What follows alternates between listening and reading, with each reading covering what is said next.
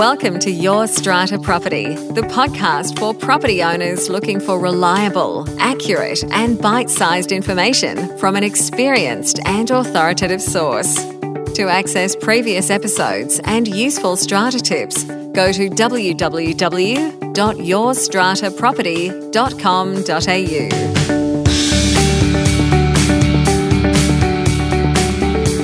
Hello and welcome. I'm Amanda Farmer and this is Your Strata Property. My guest this week is joining us here on the podcast for the second time around.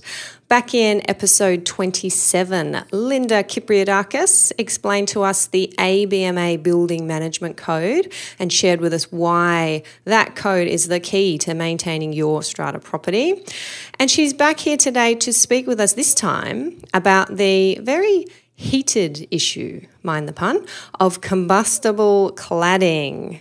Now, before we get into that, I'll just share with you a little bit more about Lynda. Lynda is the Senior Managing Director of the diverse group of companies, and these companies are currently engaged in facilities management contracts with over 30 commercial properties in Queensland, specialising in building management and advocacy services, compliance management and project management of capital works.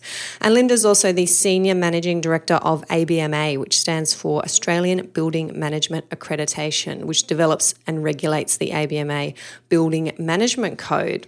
So I am absolutely delighted to have back for the second time on the podcast, Lynda Kypriadakis. Welcome, Lynda. Thank you very much. It's great to be back.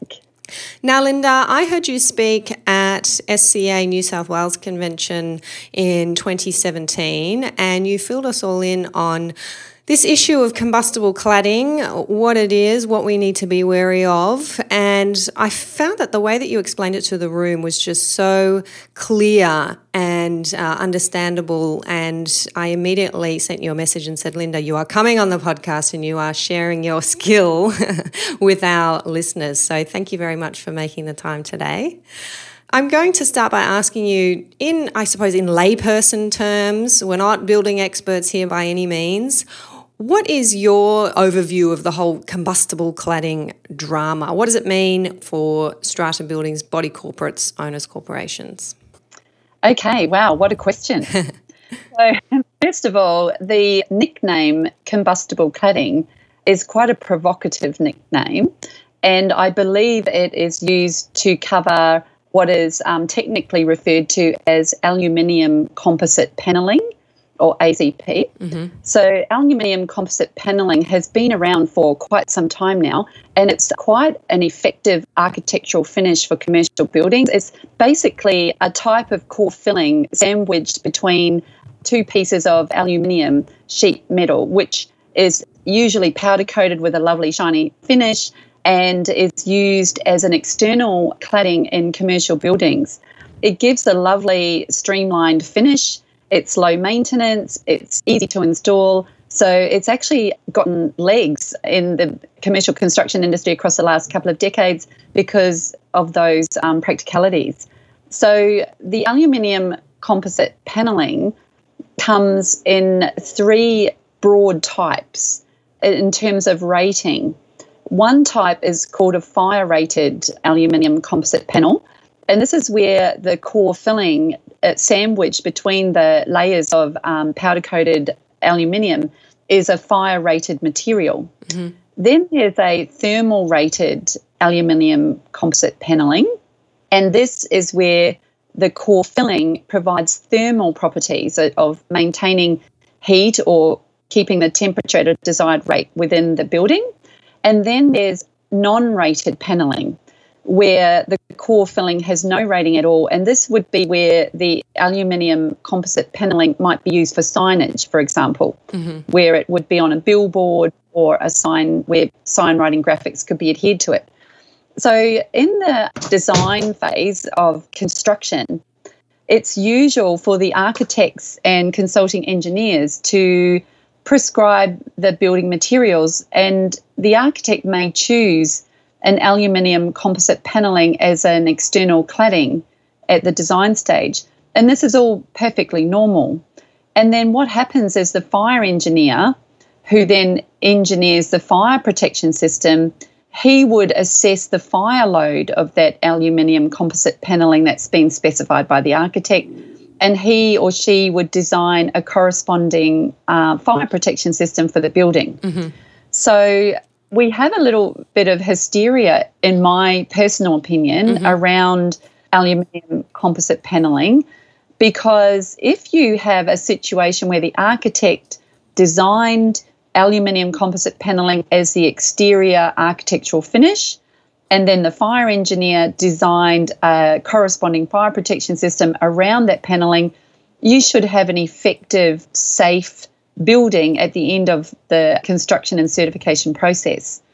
Mm-hmm. So if we look at the La Crosse fire, for example, this is an example of the aluminium composite panelling had been designed by the architect and installed, and their fire engineer had taken it into account, as far as I've been able to determine through anecdotal and news evidence. Mm-hmm. The engineer appears to have taken that into account, and for all intents and purposes, the fire protection system worked as it was supposed to work when the fire started. So if we can talk about fire engineering for a minute, the principles of fire engineering are, the intention is that the fire engineer designs a fire protection system that contains the fire at its point of ignition for a long enough period of time for A, people to escape from the building, and B, for the fire services to arrive to put that out.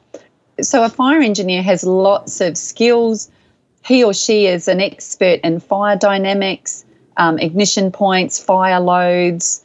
And so, the fire engineer would have determined, okay, this is aluminium composite panelling with this fire load. This is how it behaves in a fire, and this is the fire protection system I need to design for this building. So at La Crosse, everyone got out of the building, the fire brigade arrived, and yes, there was damage. Of course there's damage. It's a fire, people. There's always damage. However, we didn't have the Grenfell Tower type scenarios, thankfully. Yeah, which is the London fire. Yes, so if we compare that to the London fire, this is where the wheels have completely fallen off the trolley. Right. Because the Grenfell Tower was already built and certified many years ago. It was concrete or masonry construction, and at the time of design and certification, the fire engineering would have been designed in accordance with that concrete construction back in the day.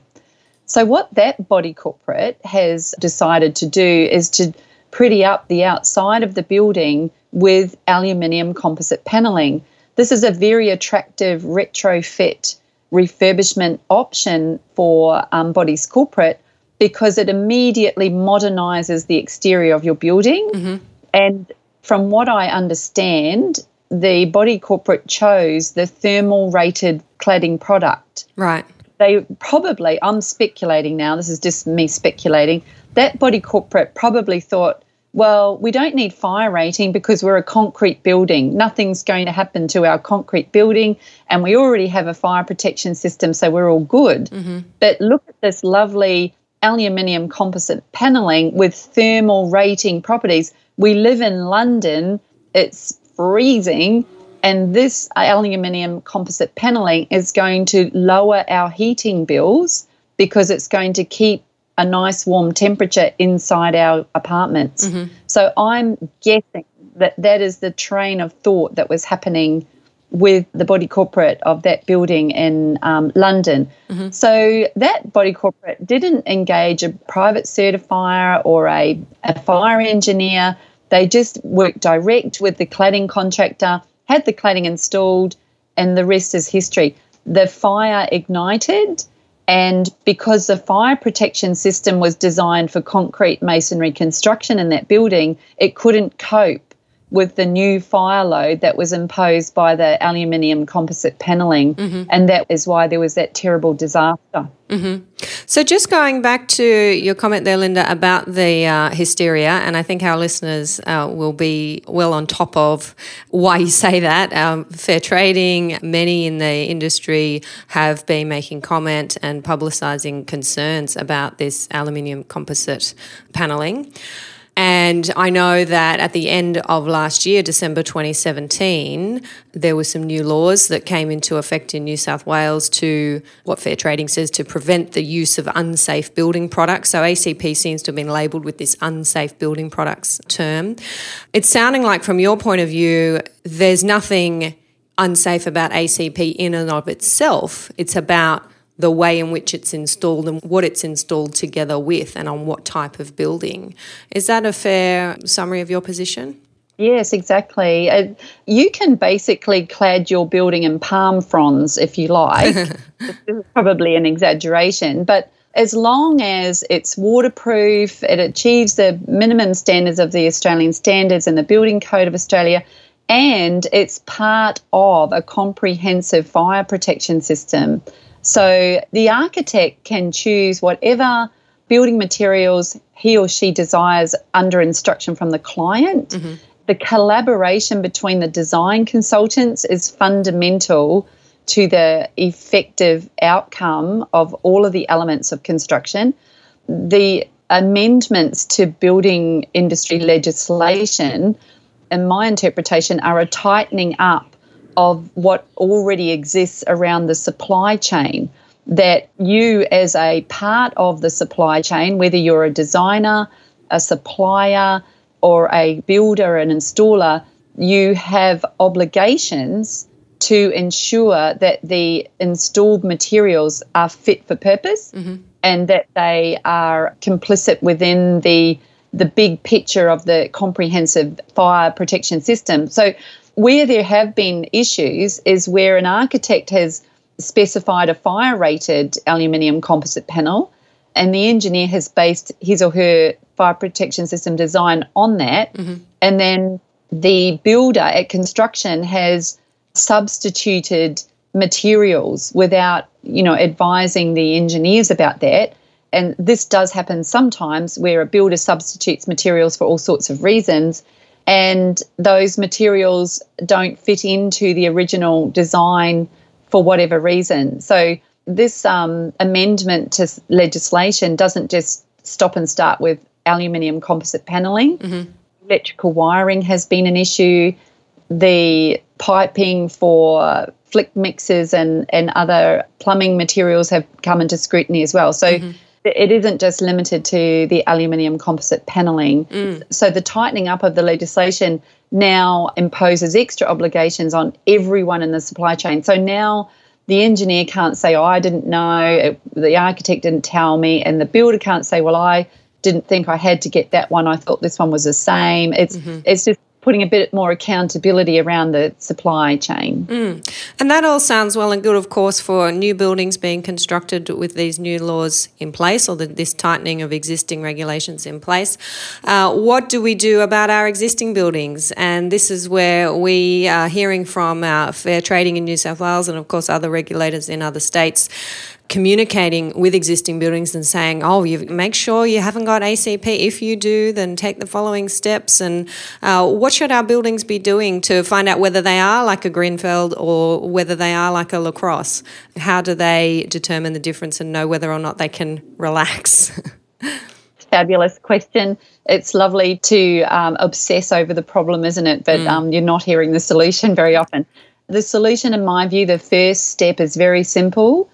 Go to the certifying entity for the building. So that might be the registered building surveyor in Victoria, or it might be the private certifier in Queensland. Whoever certified the building at practical completion of construction will be able to start advising everyone, because the bottom line is that the private certifier or the building surveyor is the accountability entity that the construction process relies upon to hold all the supply chain to account. So I recommend to my clients to start there. Go to the private certifier, ask, 1, what certification was mandatory around my cladding at the time of practical completion? 2, did we get it? 3, is there a problem with my cladding, and do I need to investigate that further? So if you start with the private certifier, in my view, the surveyor or the certifier is the first point of contact because they are the expert in certification. They're the expert in what certificates you need, what standards and compliance you need to demonstrate throughout the construction process. And then if it turns out that the amendments to legislation since construction have imposed new standards and they weren't around at the time, your private certifier will give advice on what certification you need to chase up. So I would just start there quite simply. Yeah, that sounds like very good advice to me. And those of you who are listening and thinking, oh, what was that Lynda said? I need to write that down. Remember that you can always get the transcript of this episode. Transcripts are downloadable from the Your Strata Property website, and you go to yourstrataproperty.com.au / and the episode number. This episode number is 103. So it's yourstrataproperty.com.au / 103, and you'll be able to get your hands on the transcript. Shoot that through to your strata manager, to your fellow committee members, and you can take Lynda's very sound advice. Now, you mentioned there, Lynda, making sure that your entire fire protection system in the building as a whole is up to date and functioning well. What steps should our buildings be taking in that respect? Well, the mandatory maintenance of the fire protection system, the requirements in Australia is well documented in the Australian standards and other state-specific regulations and codes. The ABMA Building Management Code does give guidance to building owners and their managers around what records of maintenance are required. But if you're not sure, your best port of call is the fire maintenance contractor for your building. So whatever fire safety installations you have installed in your building must be maintained and certified in accordance with your state-specific requirements as well as the Australian standard. If you're not sure, the best thing to do is to get a reputable fire services contractor to meet you on site and to walk around and just double check that you're getting everything inspected and tested. Great advice. And are you working with buildings, Lynda, or have you been working with buildings who are working through that process of resolving these issues, of answering these questions? And what are you finding? You're finding that they have cladding that they should be terrified about, or the cladding's there and it's perfectly safe? Are they walking through their building and finding that their fire safety measures are not up to scratch? What's your experience on the ground?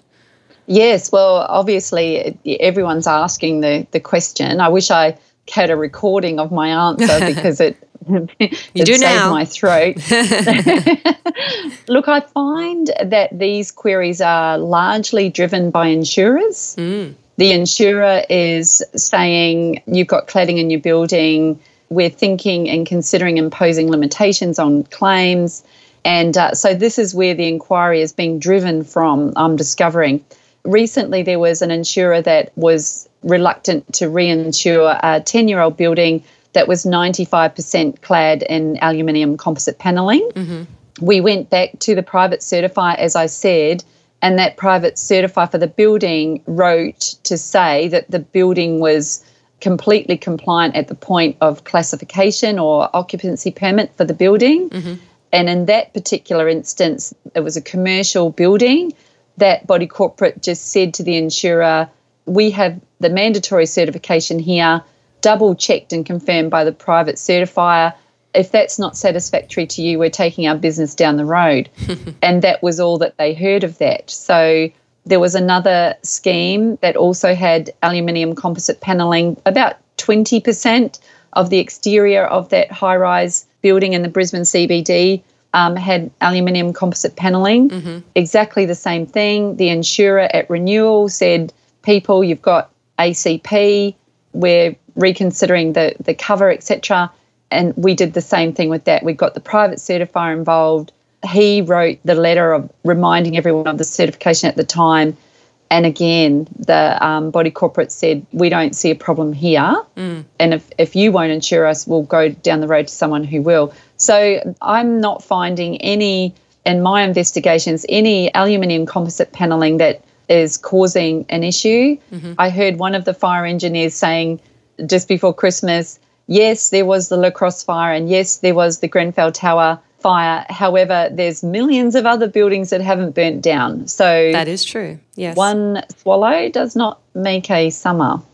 So I think it's really important that our building regulators are constantly on their toes and improving our building legislation. I, for one, are very proud of the building legislation in Australia and New Zealand, the best in the world. We're modelled all over the place. I actually went to the Grenfell Tower myself. I went to London and actually went and saw it with my own eyes. Wow. And anyone who's been to London and seen, the hundreds of years old buildings there can understand how difficult it would be to get fire standards as good as they are in Australia and New Zealand, where we're a young modern country with modern buildings that have all the high-tech inclusion. So, look, I just want to reassure people, it's very difficult for there to be shonky building work in Australia. Hold your private certifier or registered building surveyor to account. Get them to explain to you what their certification processes were at the time of construction, because it would be highly unusual for architects and engineers not to have been very, very diligent in the designing of your building. Especially when it comes to fire safety. And I think it's very important to go back, Lynda, as you mentioned at the beginning of the episode with the lacrosse building.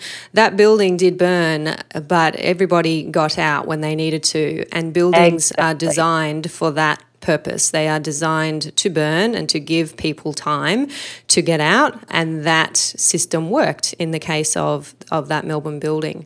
And thank you for raising the issue of insurers. It's a really important one, and I think we're going to see more and more of that, insurers sort of pricking up their ears to this issue and asking buildings to explain themselves. And particularly now in New South Wales, as I understand it, there's some draft legislation that's been circulated for submission, and it relates to requiring buildings to register if they have what fair trading likes to call combustible external wall cladding.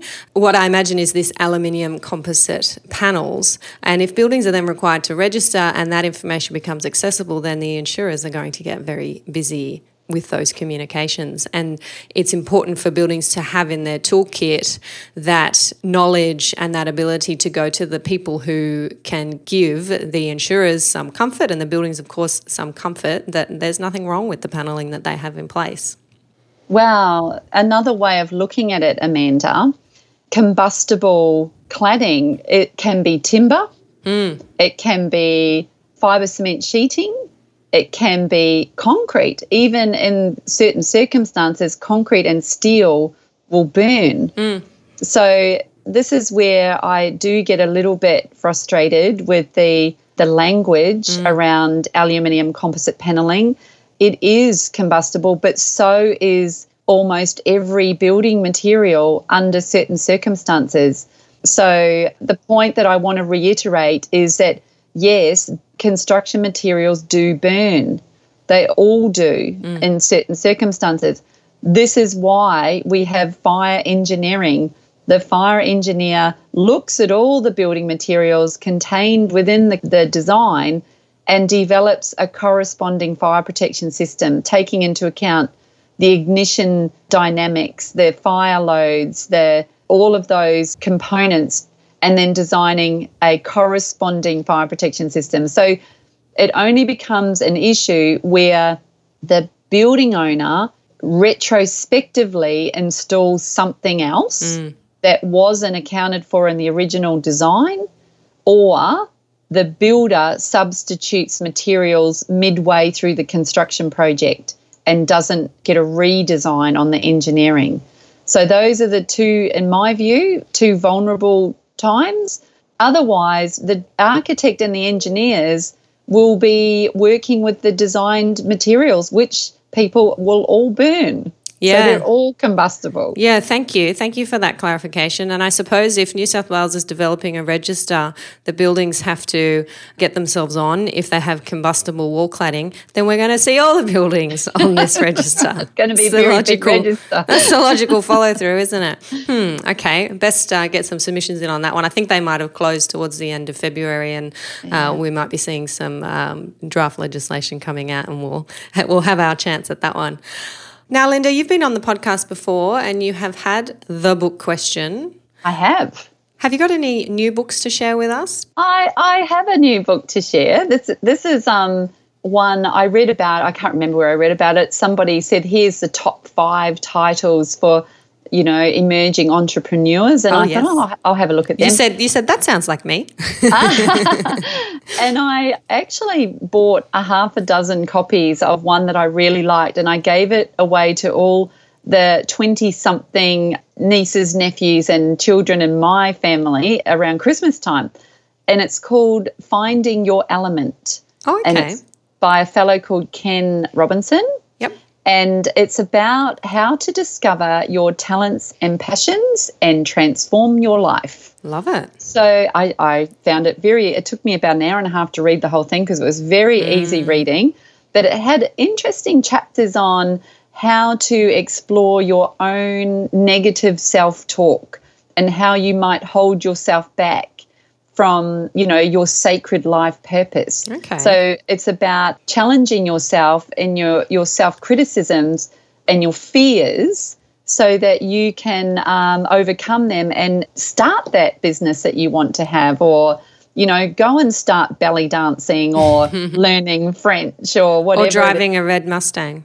Does that sound familiar, Lynda? And those who know Lynda? Maybe. Well, I'm definitely in my element in my red Mustang, I have to say. So love it. People, if you have a little dream tucked away, go and get Finding Your Element, and I think you'll enjoy that read. It might inspire you to venture out of the comfort zone and bring your sparkle to the world. I love it, as you do, Lynda.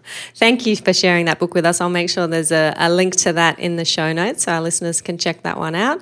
Now, before we wrap up, make sure you remind us how we can find out more about you and if there's anything you want to add. I love to hear from anybody who is interested. I'm Lynda from the ABMA, so just go onto the website, www.abma.com.au. And yes, track me down through there. That's probably the easiest way. Yep, and we'll make sure there's a link to that one in the show notes as well. Thank you so much, Lynda. This is exactly what I had hoped for our listeners today, that we would have this very clear summary understanding of what seems like or is perhaps pitched to us as a rather complex, scary issue. And you have just done a fabulous job, as you did at that SCA conference last year, at demystifying it for us and breaking it down into those clear few points and giving our listeners who are living in strata, managing strata, and perhaps even working in the building sector, a path forward for how to deal with this effectively. So thank you for that. That's right. Thank you. It's my pleasure. And I'm sure we'll have you back again soon. Great. Look forward to it. Thanks, Lynda. Bye.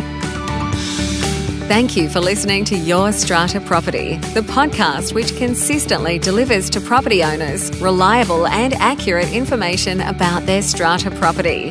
You can access all the information below this episode via the show notes at www.yourstrataproperty.com.au. You can also ask questions in the comments section, which Amanda will answer in her upcoming episodes. How can Amanda help you today?